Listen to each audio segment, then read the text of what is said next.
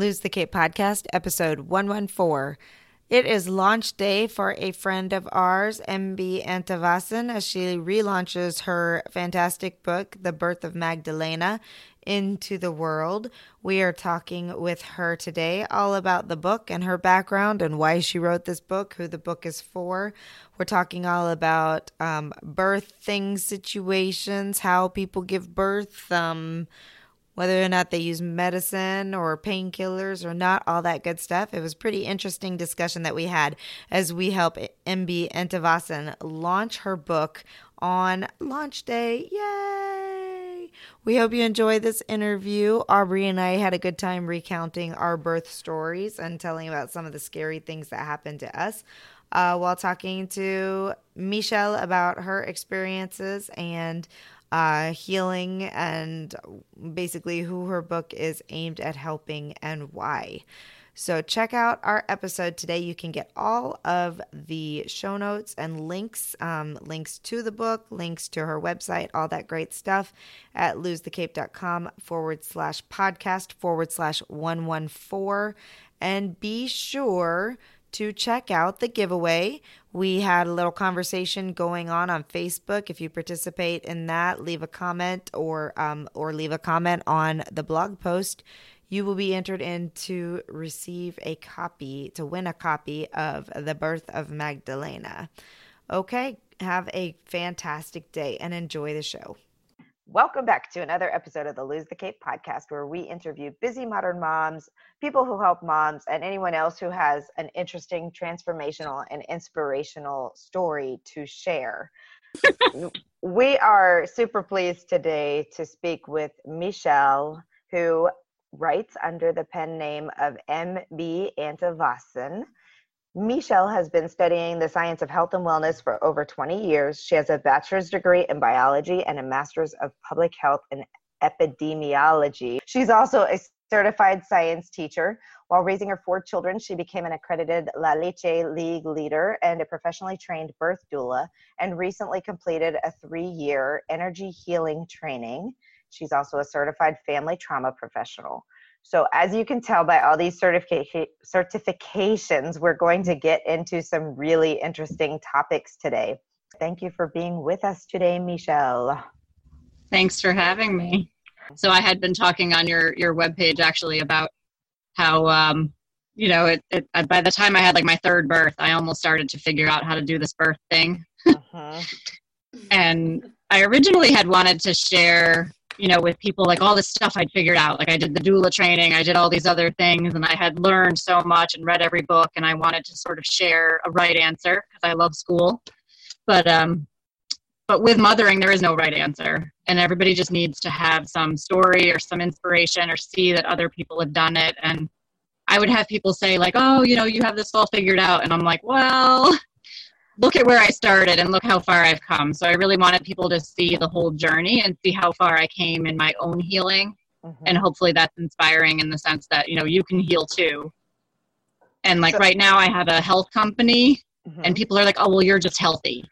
Like you just have that. It's a thing. And I'm like, but I didn't start healthy. I sort of went on the quest to become healthy because I was tired of being in pain. Well, that's super interesting, and it actually kind of answers the question out there. Like, there's always stereotypes, and let's just be honest, scientists have a very different stereotype than doulas.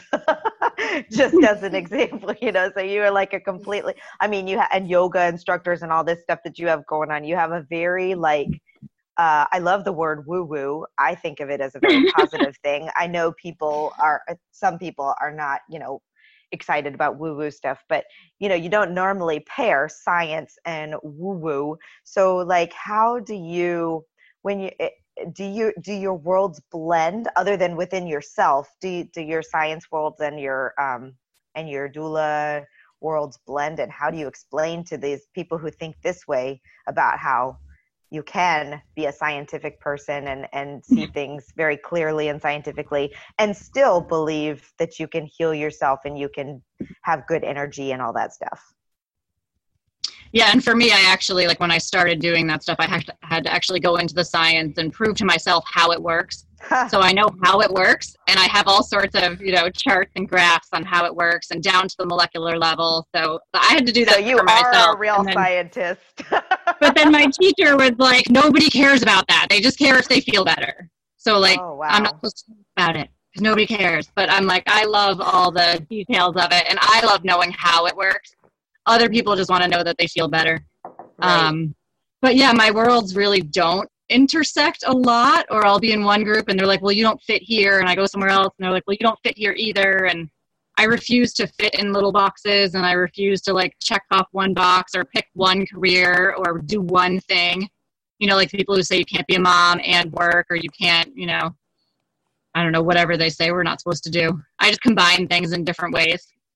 And then, when I hang out with the yoga people, they say I'm too whatever. And then if I hang out with more mainstream sciencey people, they say I'm too woo-woo. So it's a interesting line that I walk. And it is hard to not ever really fit in certain places or anywhere. But that was also one of the reasons why I wanted to write the book, because people would take my story and they would say it back to me, but putting it in a little box. And I'm like, well, you can't talk about it without looking at the whole thing. So I wanted to talk about the science of what's going on and all of that. But there's also so much spirituality with birth. Like you can't talk about your birth without, you can try to not talk about it, but when you go through transition, you're going to have like a spiritual experience, whether you like it or not. Like it happened. And nobody prepares you for that. And nobody tells you that that's going to be like this huge thing that happens. They prepare you for, the medical experience you're going to have or the physical preparations that you can do. Yeah. But they don't talk to you about even the science of all of that, the emotional stuff and how that's going to affect what's going on with you physically. Absolutely. And Aubrey, please jump in here anytime you want. If you start talking, I will stop. Well, it's super interesting because yesterday on the Lose the Cape page, we that is the craziest cat.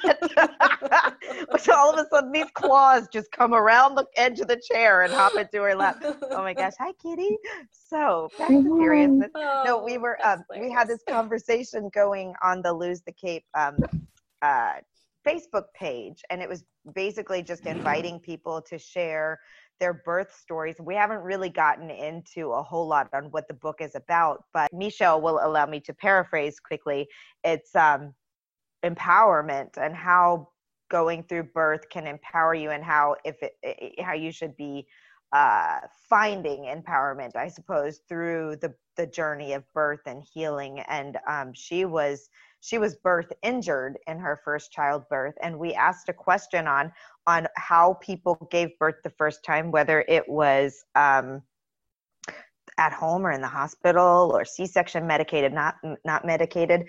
And one of the things that I find is interesting is that women love to share their, and it's not interesting, I think it's perfectly natural. Like it is the most empowering event that happens in our life. I mean, we push a baby out of our bodies, wherever it winds up coming out of, and how, and in whatever way, and wherever, and it is an incredible accomplishment and achievement. And one of the people, it was Nancy actually, she commented and she said that she'd felt like the first time around she'd failed because her body didn't do what it was quote unquote supposed to do.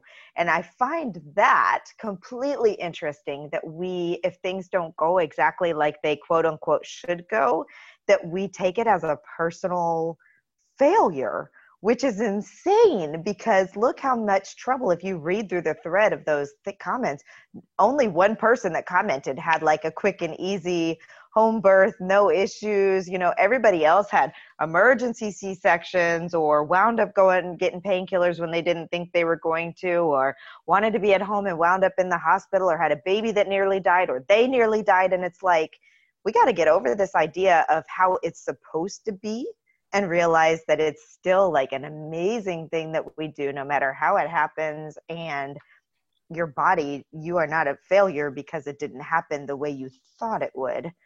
I'd love to hear your thoughts on that as it pertains especially to your book or your own experience. Yeah, and I had like 20 thoughts, and now I have to pick one. There's a lot to say on this topic. I mean, you could go in There's so so much many to different say. directions. Um, but yeah, and I was, thinking a lot about how women, we judge ourselves and we're, our harshest critic, and but Hmm. also society is so judgmental of women. Hmm. But it's also then when we want to heal something, or if it didn't go how we wanted and we want to heal that, we get judgment from other women for that as well. Right. So I mean, there were so many amazing things about my first birth, even though it ended up with the induction and the cesarean and but it was amazing, and I had twins, and there's so many good things about that I wanted to celebrate. But then Hmm. there were some things that, the next time around, I'm like, ooh, I want to do that differently, because that Right. was not comfortable and that did not feel good. And, so then by my third, I was like, okay, like I've got this, I'm going to drink this tea and I'm going to do this, positioning thing that's just going to make it so much more comfortable and easy. And with all that, we need to accept the fact that we're sort of rebuilding, where we had a couple generations where, natural birth was lost. Hmm. And a lot of us are bringing in these stories that we heard. So you can't take a woman and her entire situation and take it and isolate that from her environment, from her family stories, from where she's giving birth, from all the other things that are going on during her pregnancy, from her entire, medical history or health history. Hmm. But yeah, so we bring in like stories, even right on your page yesterday, people were bringing in stories from like, this generation, their generation, a couple generations back. Everyone in my family had this. So we have our mothers and our grandmothers that are sort of coming with us, Hmm. even if not physically, we're bringing their stories. And so that's where I ended up getting into a lot of the, intergenerational family patterns and looking at healing that whole piece. Hmm. And I had to do that for my family. But a lot of women that I talk to are sort of, doing their own healing that their Hmm. mothers or grandmothers weren't able to do. So we had, that big shift back, starting in like, 1905 through like 1970, where a lot of people were really hurt, by the birth system. And then they never had a chance to heal that. And we even talked on the thread yesterday about when you have a surgical birth, they don't have anything built into the system to help you recover. They're just like, Right. okay, there you go. That was easy for the surgeon. Now here's a baby or two or three. Go home and, take care of them and Yeah. recover from surgery. And Oh then my we don't gosh. have, physical therapy. They don't have, Right. what to do about that. I talk to women all the time. Like, we go home and they don't tell you what to do with the scar, how to, like, work that, how to heal from that. Like, just physically, they don't explain how to do the medical healing. And then Right. you're emotionally healing. You're a new mom taking care of brand new babies, like, and doing all of that at the same time. So we Yeah. say this with a lot of love and no judgment at all, that our mothers or grandmothers who were sent home, after their birth and handed a baby and recovering, or, and maybe they didn't have any support, and you just keep going. Like, we're all Right. very strong and we're resilient and we keep going and we take care of our kids and we, put ourselves last or whatever it is. And then you just sort of stuff those feelings away. Yeah. And now there's more and more research about how that can come back up. Absolutely. Yeah, I had two C-sections. The first one was emergency. The second one was somewhat scheduled. Um, the first C-section, I came home. Of course, we were in the hospital a little over a week because she was in the NICU. That's a whole nother story too, though. But I didn't have the pain. I was younger. I mean, I recovered really, really quickly. In fact, I was lifting and stuff. But my second one, I assumed would be the same way. And I came home and literally I could not stand up straight. I hurt so bad in the scar area. And to this day, will be 6 in December. I have so much scar tissue built up that there are Me some too. times where it feels like I'm bleeding inside, which kind of doesn't make sense, but it feels like it rips open and it Yes. bleeds. I get a Or similar do you sensation, although understand? it feels like, so my first and second were vaginal births. My third was an emergency C-section with the twins because there was no other option. Um, Catherine was in heart failure already, and it was like, we got to get him out. We got to get him out now. And I still, first of all, I still don't have sensation in my lower abdomen. Like, I mean, I can feel if I'm touching it, but it feels weird. And second of all, I get scar tissue, and it feels, I have a huge buildup of scar tissue, and it feels like a Charlie horse or something in my abdomen. Like if I bend over a certain way, it'll catch, and it's like I have to stretch out and try to get it to pop out of place. So yeah, there's all kinds of things, and it freaked me out when that started happening. You would think by now they've been doing this long enough that in your out processing, or even in your like 6-week checkup or something, they'd be like, here are some of the things that can happen. They are normal, or they're not normal, or when to know if you should be concerned, or how about here's how you treat your scar. Like you were saying, there may have been things that I could have done immediately following the C-section that could have prevented the scar tissue. I don't know. I'm not a scientist. I don't know. Maybe not. But if there is information out there, they need to share it. Nobody told me, and I was so upset. Like we had an ICANN meeting, which is like the International Cesarean Awareness Network. And they do a support group after cesarean. So I was so lucky to find the one in my area and find really great support and a circle of women to take care of each other with all the physical and emotional stuff that comes up, from having a surgical birth. But they would bring in guests, and we had a massage therapist who came in and showed us how to work the scar. Oh, wow. And I was like, I wish I had that. Like I ended up, with that meeting, I think was after my VBAC. It was after, so after my third was born, but I think it was before my fourth was born. but they were showing us the scar therapy, and she showed us all these physical things you could do and how you're supposed to work it and how you work the skin, how you work underneath, how it heals better. And I'm like, nobody told any of us that when we had surgery. And it's like, you'd think that would be something they could tell you, like how to physically heal this scar when you go home. Like that should be a given, right? Like just simple things like that. So when I say there's no support for women, I'm not even talking about all the woo-woo stuff. I'm just talking about physically, like show us what to do with this thing that now we just had major surgery. I also had, I was going to say when you were talking, the worst part for me is the itch that you can't scratch. Yes. Like where the nerve, there's like nerve damage, or then when the nerves are growing back. Yes. Like, so sometimes you'll start to get more feeling, but when the nerves grow back, you get this like itch or a twinge or a thing, and you can't scratch it, or it's internal, or it's the worst feeling. It's terrible. It's so terrible. I mean, it's crazy. I mean, this, like, I think that your book and this topic brings up so many questions and so many things that I feel like in 2017 we should not still be discussing. And it's like crazy that we're talking about it like it's new. And I mean, just like the VBAC thing, for example, I have a friend who has had 4 C-sections because her doctor won't let her have a VBAC. Now, in full disclosure, I have never had a conversation with her to find out if there was a medical reason why she had the first C-section, and if there's a reason why they continued to do the C-sections. But to me, to Aubrey's point, my sister's first and only child so far was born via C-section, perfectly easy C-section for her.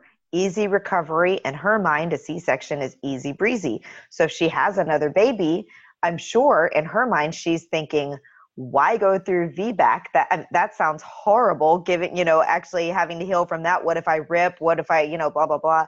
I've heard so many horror stories about terrible vaginal deliveries and blah, blah, blah. But I know a C-section was a piece of cake. So naturally, she's going to probably choose that option. I haven't spoken with her about it, but it seems like doctors don't do much to dissuade people or encourage them to try a VBAC.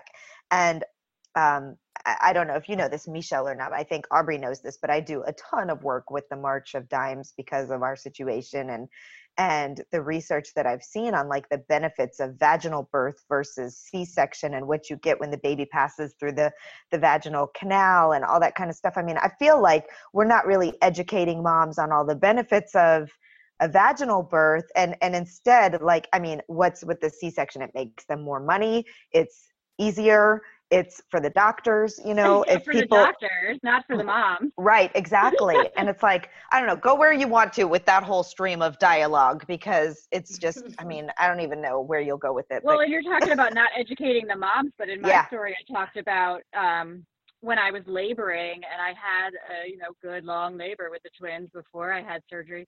But I was talking to the nurse, I think at a prenatal, about how I wanted to labor. Like, even if I ended up needing surgery, I wanted to labor and have contractions. And there's so many benefits for the babies and for those final stages of development. And she's that I looking did at not me know like either. I'm crazy. And she was like, well, why would you want to labor? And I'm like, like, how did this Why don't labor you and know delivery this? nurse not know that? Like, so I was like, okay, so the random, woman on the street who now she's having her first baby, and maybe she hasn't read all the books, but I was like, why do the people who are working in this field not, why don't they read the books? Why don't they know the research? And there's, campaigns now to have, medically or whatever, research-based medicine. Mm-hmm. There's like evidence-based medicine. I'm like, I knew there was a correct term that I wasn't using. Evidence-based medicine, where we actually have like hospital policies based on the evidence, like things like a VBAC is safer than, a repeat cesarean. Mm-hmm. And there's doctors who are like, nope, I only do this. And then the women aren't given a choice, or they're dissuaded from, following the actual research. And we also have another initiative called Mother Baby Friendly Hospitals. And you have to get like a special certificate saying that your hospital is a friendly place for women and children. And I just find that the most ridiculous thing, that you have to show that. Like, that should be the bare minimum. Like, they should close their doors if they're not healthy places that take care of women and children. Because back to the whole public health thing, we had, like, there's one number. You can look at one statistic and it will tell you everything you need to know about that entire country. And just look at their, maternal and infant, morbidity and mortality number. Like, and that will tell you everything about how they treat their population, how they care about their people. So if you're not taking care of the babies, then you're not spending your healthcare dollars in the right way. So, and sadly, the U.S. ranks in very high numbers, especially for a first world country, in terms of maternal and infant death, which to me just blows my mind. Like, blows my mind. Yeah, and we have some communities where it's, even double. Like, our numbers are ridiculous as a country. And then in certain communities, the mortality rates are, double that. And there's so many issues going on that need to be addressed as far as advocacy and education. But people just, sort of tuck that away, and they don't want to talk about it. And it's like, how do we not talk about it? Like, and so people are like, well, birth isn't my thing, and I'm like, well, so even if you're a man and you want to, talk about this, because every one of them was born. And right. So I have, I had a whole talk. And then, so yeah, so the effects of when you were an infant, when you were born, you're still carrying that with you. And that affects your health more for the rest of your life than everything that happens afterwards. So when we talk about environmental health, I like to point out to people, the environment of the womb where you grew affects you more for the rest of your life than anything else you're going to do. That is a profound statement. Well, I'm not going to lie. I was the person who wanted, back in like 1950 when they would put you under. Like, I'm not going to lie. I wanted to be that person. Just I did not want to labor. I didn't want to be in pain. And with my first daughter, she was not scheduled C-section. It was emergency. But I can remember when I first found out I was pregnant with her, I was 25. So I wasn't just terribly young. My sister and I were watching A Baby Story on TLC. So not too graphic, just their faces. And this lady was shaking and crying. And my sister looked at me and said, "What did you do?" Like, I felt like I just got on this roller coaster and I wasn't going to get off until a baby came out of me. But then by the end of the pregnancy, I was like calmer. And I can remember being in the labor and delivery room and they were getting the tools ready. And I thought, I'm good. Of course, I had an epidural at that point. And then she was emergency and it was crazy. My husband couldn't even be in the room. I mean, they were losing her. The cord was wrapped around her neck like 3 times. So it was a very traumatic first birth. And then the second one, I was like prepared for another C-section because it was easy for me. The first C-section was even though it was emergency, it was easy for me. So I'm that person who didn't want to labor. And honestly, I don't feel guilty about it. No. I didn't breastfeed. Who And does? I don't feel guilty about it. Who's like, I want to be in the worst pain of it. Well, okay, some people do. Yeah. I've read some comments where people are like, I want to feel the pain. I want to feel everything my body does. And you know what I say? More power to you, sister. Hook me up to the epidural. All right, so here's what I tell people, because I hear you going there, and this is one of those cultural beliefs that we all grow up hearing, and we hear about the pain of childbirth, and even in the 60s and 70s when they were trying to bring back natural birth, they had all these pain management or things to do to distract you from the pain, and all the discussion was around pain. And nobody was talking about the reality that if you stay off of their drugs, and if you birth where you feel safe, where you feel supported, where you have people just being compassionate. And so if you are in that kind of environment giving birth, the natural endorphins that you get, I don't remember the number, so I mean, don't count me on it, but it was something, it was like 10 times stronger than morphine, like the amount of help and support that your own body gives you for managing the intensity of those feelings. So it feels pretty intense, and it's a very strong feeling, you know, pushing a baby out.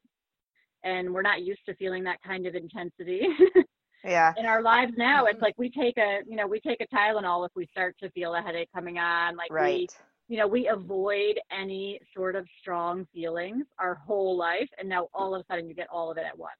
So people compare it to like, you know, exercise where you get to the point where it hurts and then you have to like push a little more to get the effects of the exercise, or like lift a few more reps or whatever. People compare it to exercise. They compare it to like the endorphins you get from running. But yeah, there is that belief going in that this is going to be so painful and I don't need to be a martyr and I don't need to hurt myself and whatever it is. Like, so we have that already built in, and I hear you guys saying it. So it's, you're absolutely right. And I would talk about how, you know, amazing it can feel. And then we have that like sort of natural amnesia that comes too if you let your biochemistry do its own thing, where afterwards then you're like, oh, that wasn't too bad. I would agree. I would agree to an extent. I have no doubt in my mind that psychology plays a huge part in it. And if we go in already assuming that it's going to be the worst pain of our life, we tense up. We get all, you know, all these things that we do to our body that make it worse. Like me on roller coasters. Exactly. But I will caveat that with, in a normal, healthy pregnancy and delivery, I would agree with that 100%. Oh yeah. Because in our situation, I mean, my son was face up. I had horrible back labor. I mean, there were all these other things that were above and beyond what a normal. Oh my gosh, it was the worst thing ever. And I labored without medication for almost 18 hours before I finally got something. And I went into labor in the morning. And I was like, no. And it wasn't intentional. They wouldn't admit me to the hospital because I wasn't progressing. And I'm like, mother truckers, you're going to get me in and I am not going home. And thankfully I insisted because he had a cord and a knot in his cord. And if we hadn't delivered when we delivered, he would have died. So, you know, there's those things. But anyway, I agree with you. So like all of these interventions are like, you know, to be used in the moment by our professionals. So if you have the right support team, then that's why you have them there. So they can decide in the moment they need some, you know, pain relief. They need some support in this way. They need this other procedure in the moment. But when people are deciding, months in advance. Friend who, you know, at a month pregnant, when the baby's like a peanut, right? They told her baby was going to be too big for her to deliver. Oh my gosh. And she's like a totally normal sized woman. Like she's not, you know, too big, too small, whatever, just average American sized woman. Like, and they said your baby's going to be too big to deliver. And they started putting that into her head at like just a couple weeks pregnant. And they make decisions about your birth, or people decide it's going to be too painful. They don't wait until, and they don't have support for helping them. Yeah. With no, those, I think you're, But yeah, so in the moment, I know some amazing midwives who are going to be like, oh, this woman needs some relief from pain. She needs to be able to relax for a bit. She needs something to get her to that next phase. Like, there's nothing wrong with the interventions. It's more of the entire culture where they're like, we're going to take this one thing and give it to all the women, whether they need it or not. Yeah, no, I agree with you. And who just do cesarean for all their clients, whether or not. Right. That's a problem. That's major surgery. And we were talking before about the recovery is not easy. Right. They don't have support for it, despite how many they do. Yep. And these hospitals are just like, oh, well, we're I think gonna, men, and I don't want to judge. Judge away. I know my husband didn't consider, I don't think my husband considered the C-section major surgery, because they just see a little cut in your tummy. Unless they watch all your organs being lifted out of your body, and then they change their mind. My husband watched my organs taken out and put back in. Yeah. No. Well, he wasn't in there with Emma, and then the second one, he stayed right at my head. Yeah. But he's a little cowboyish, and you should be able to, oh, that's nothing but a thorn. But I don't think people see it as major, quote unquote, surgery, because it's another education problem. It's like an everyday, it's birth. Yeah, and then men have like hernia repair with a tiny little incision or laparoscopic repair, and they get PT and they get support and they get days in bed with people bringing them food. Like, isn't it amazing? Isn't it amazing? Okay, well, we are starting to run out of time, and I did want to make sure that we talk about a couple things with the book. So it's called The Birth of Magdalena, and it's your journey to healing in 3 trimesters.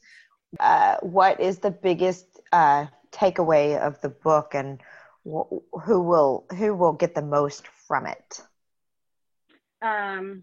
So even you mentioned the journey towards healing in 3 trimesters. So the book is framed around the 3 major sections, 3 trimesters like a pregnancy, 9 chapters, like we have 9 months of pregnancy. So it's really framed around motherhood as the journey. But in my story, I had 3 births.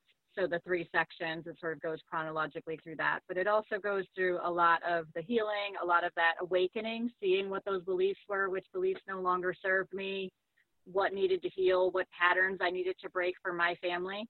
Those things that like my mother and my grandmother had been, working on when I was a kid, or, trying to give me the best that they could. And I was trying to bring that and do more for my kids. But yeah, I had a lot of things that, nobody told me about, we weren't supposed to talk about, whatever it was. And so you really look back at all the stuff you bring to motherhood, all the stuff you bring to birth, all the things that, might come up for you. And like I said, I wanted to have like one right answer, but it was really more of, you need to take the bigger picture look at your whole story. And so I'm hoping my story inspires other people, because like I said, if they see now like, oh, you're healthy or whatever, and I'm like, well, I look cute in this dress today, but a couple years ago I was 220 pounds and I didn't think I would ever wear normal clothes again. And it was a long thing to work back to that. And they don't like the answer if they ask like, oh, how'd you do that? And then you say stuff like exercise. No. They want to hear like, oh, I took this one magic pill and then everything was all better. So, but there were a lot of steps I took. There were a lot of things I tried. There were, books that I read and mindset shifts and all of those things. So I wanted to, leave that for my readers, like all the types of things. So like I said, it sort of goes through my story. So you get chronologically, you can be taken along with my motherhood journey. But then it also has all those little tips and tools and things to try along the way. And hopefully you're inspired to go try that and apply that to your family story, or apply that to your own, health, or try this exercise if you like it. But yeah, so I have a lot of those sort of tips in there and things like that hopefully could apply. Well, I mean, in a nutshell, it sounds like the biggest like, and correct me if I'm wrong, but it's all about breaking stereotypes and looking at how we can change things but for the future, so that we're not having this same discussion when our little girls are having babies, they're not having the same discussion about why didn't anyone tell me I could have a vaginal birth and it was less intrusive or less, why didn't anybody tell me this? Why didn't anybody help me heal from my C-section? Why did people tell me it was going to be so painful? So I was so scared by the time I had a baby, so it's really, I think that your book is really an important movement and discussion of changing how we look at birth and how we help our society heal as a whole, maybe in the childbirth discussion, maybe. Yeah. Do you agree? Yeah, and I do. I try to break down. That's where we started this conversation about being in, different camps. And I think even just I woke up this morning to something on Facebook that got me so upset with victim blaming, which is, one of those things that we're working on. But if we can't break the patterns, if we keep putting everything in us versus them, and they do that to the mothers, they divide us. Yes, by saying, absolutely. Like, stay home versus working. And I'm like, well, a lot of people do combinations of all those things or change it up or whatever, or they'll have, bottle feeding versus breastfeeding or home birth versus hospital birth. Like they try to put us in different camps and the us versus them and make us fight amongst ourselves instead of letting everybody get to that piece of healing. So that's where you really break the pattern is, by not being put into those separate boxes or separate camps. And, so you can be all of those things and you can, I had a hospital birth and a home birth. I had this and that. And, a lot of my issues came from having no self-esteem and having, such a history going into my first birth from my childhood. And, I had no body confidence, and now I'm supposed to do this huge thing with my body, and I'm supposed to all of a sudden trust my body. And I'm like, why would I trust this thing? Oh, that's such I had been sick for so many years. So yeah, that's such a good point. So a lot of people don't do anything. I think it was Eve Ensler with her like vagina monologues and stuff, and she had cancer was her thing that woke her up. For me, it was motherhood, but other people, something else wakes you up. But she talked about how so many Americans were like, from the head up, and we don't interact with our bodies at all. We don't listen to our bodies. We're not in tune. And then something wakes you up. I love it. And the Birth of Magdalena is your awakening, and hopefully will be an awakening to all the people who read it. And just as a side note, there will be 2 other books coming out in this series. So we will keep everybody up to speed with that. We're going to be giving away a handful of copies of the Birth of Magdalena. So look at the show notes at losethecape.com/podcast/114 to see how you can win a copy. And if you're so anxious to grab a copy, today is launch day. You can head over to Amazon and just search Birth of Magdalena, Magdalena. And if you get even as far as Birth of Mag, it will pop up. So go over, check it out. It's on ebook and paperback. And especially if you are a doula or work in birth services or birth injury or medical labor and delivery or whom else? Who are we missing? Pretty much anybody who would be a support of birth, no matter what type. Physical therapist, because we were physical talking about therapist today, massage therapist. Michelle will be able to hook you up with discounted rates on buying the book in bulk to share with your peeps. So where can they reach you to find out more about that? The website is mbantevasin.com. So it's ANTEVASIN.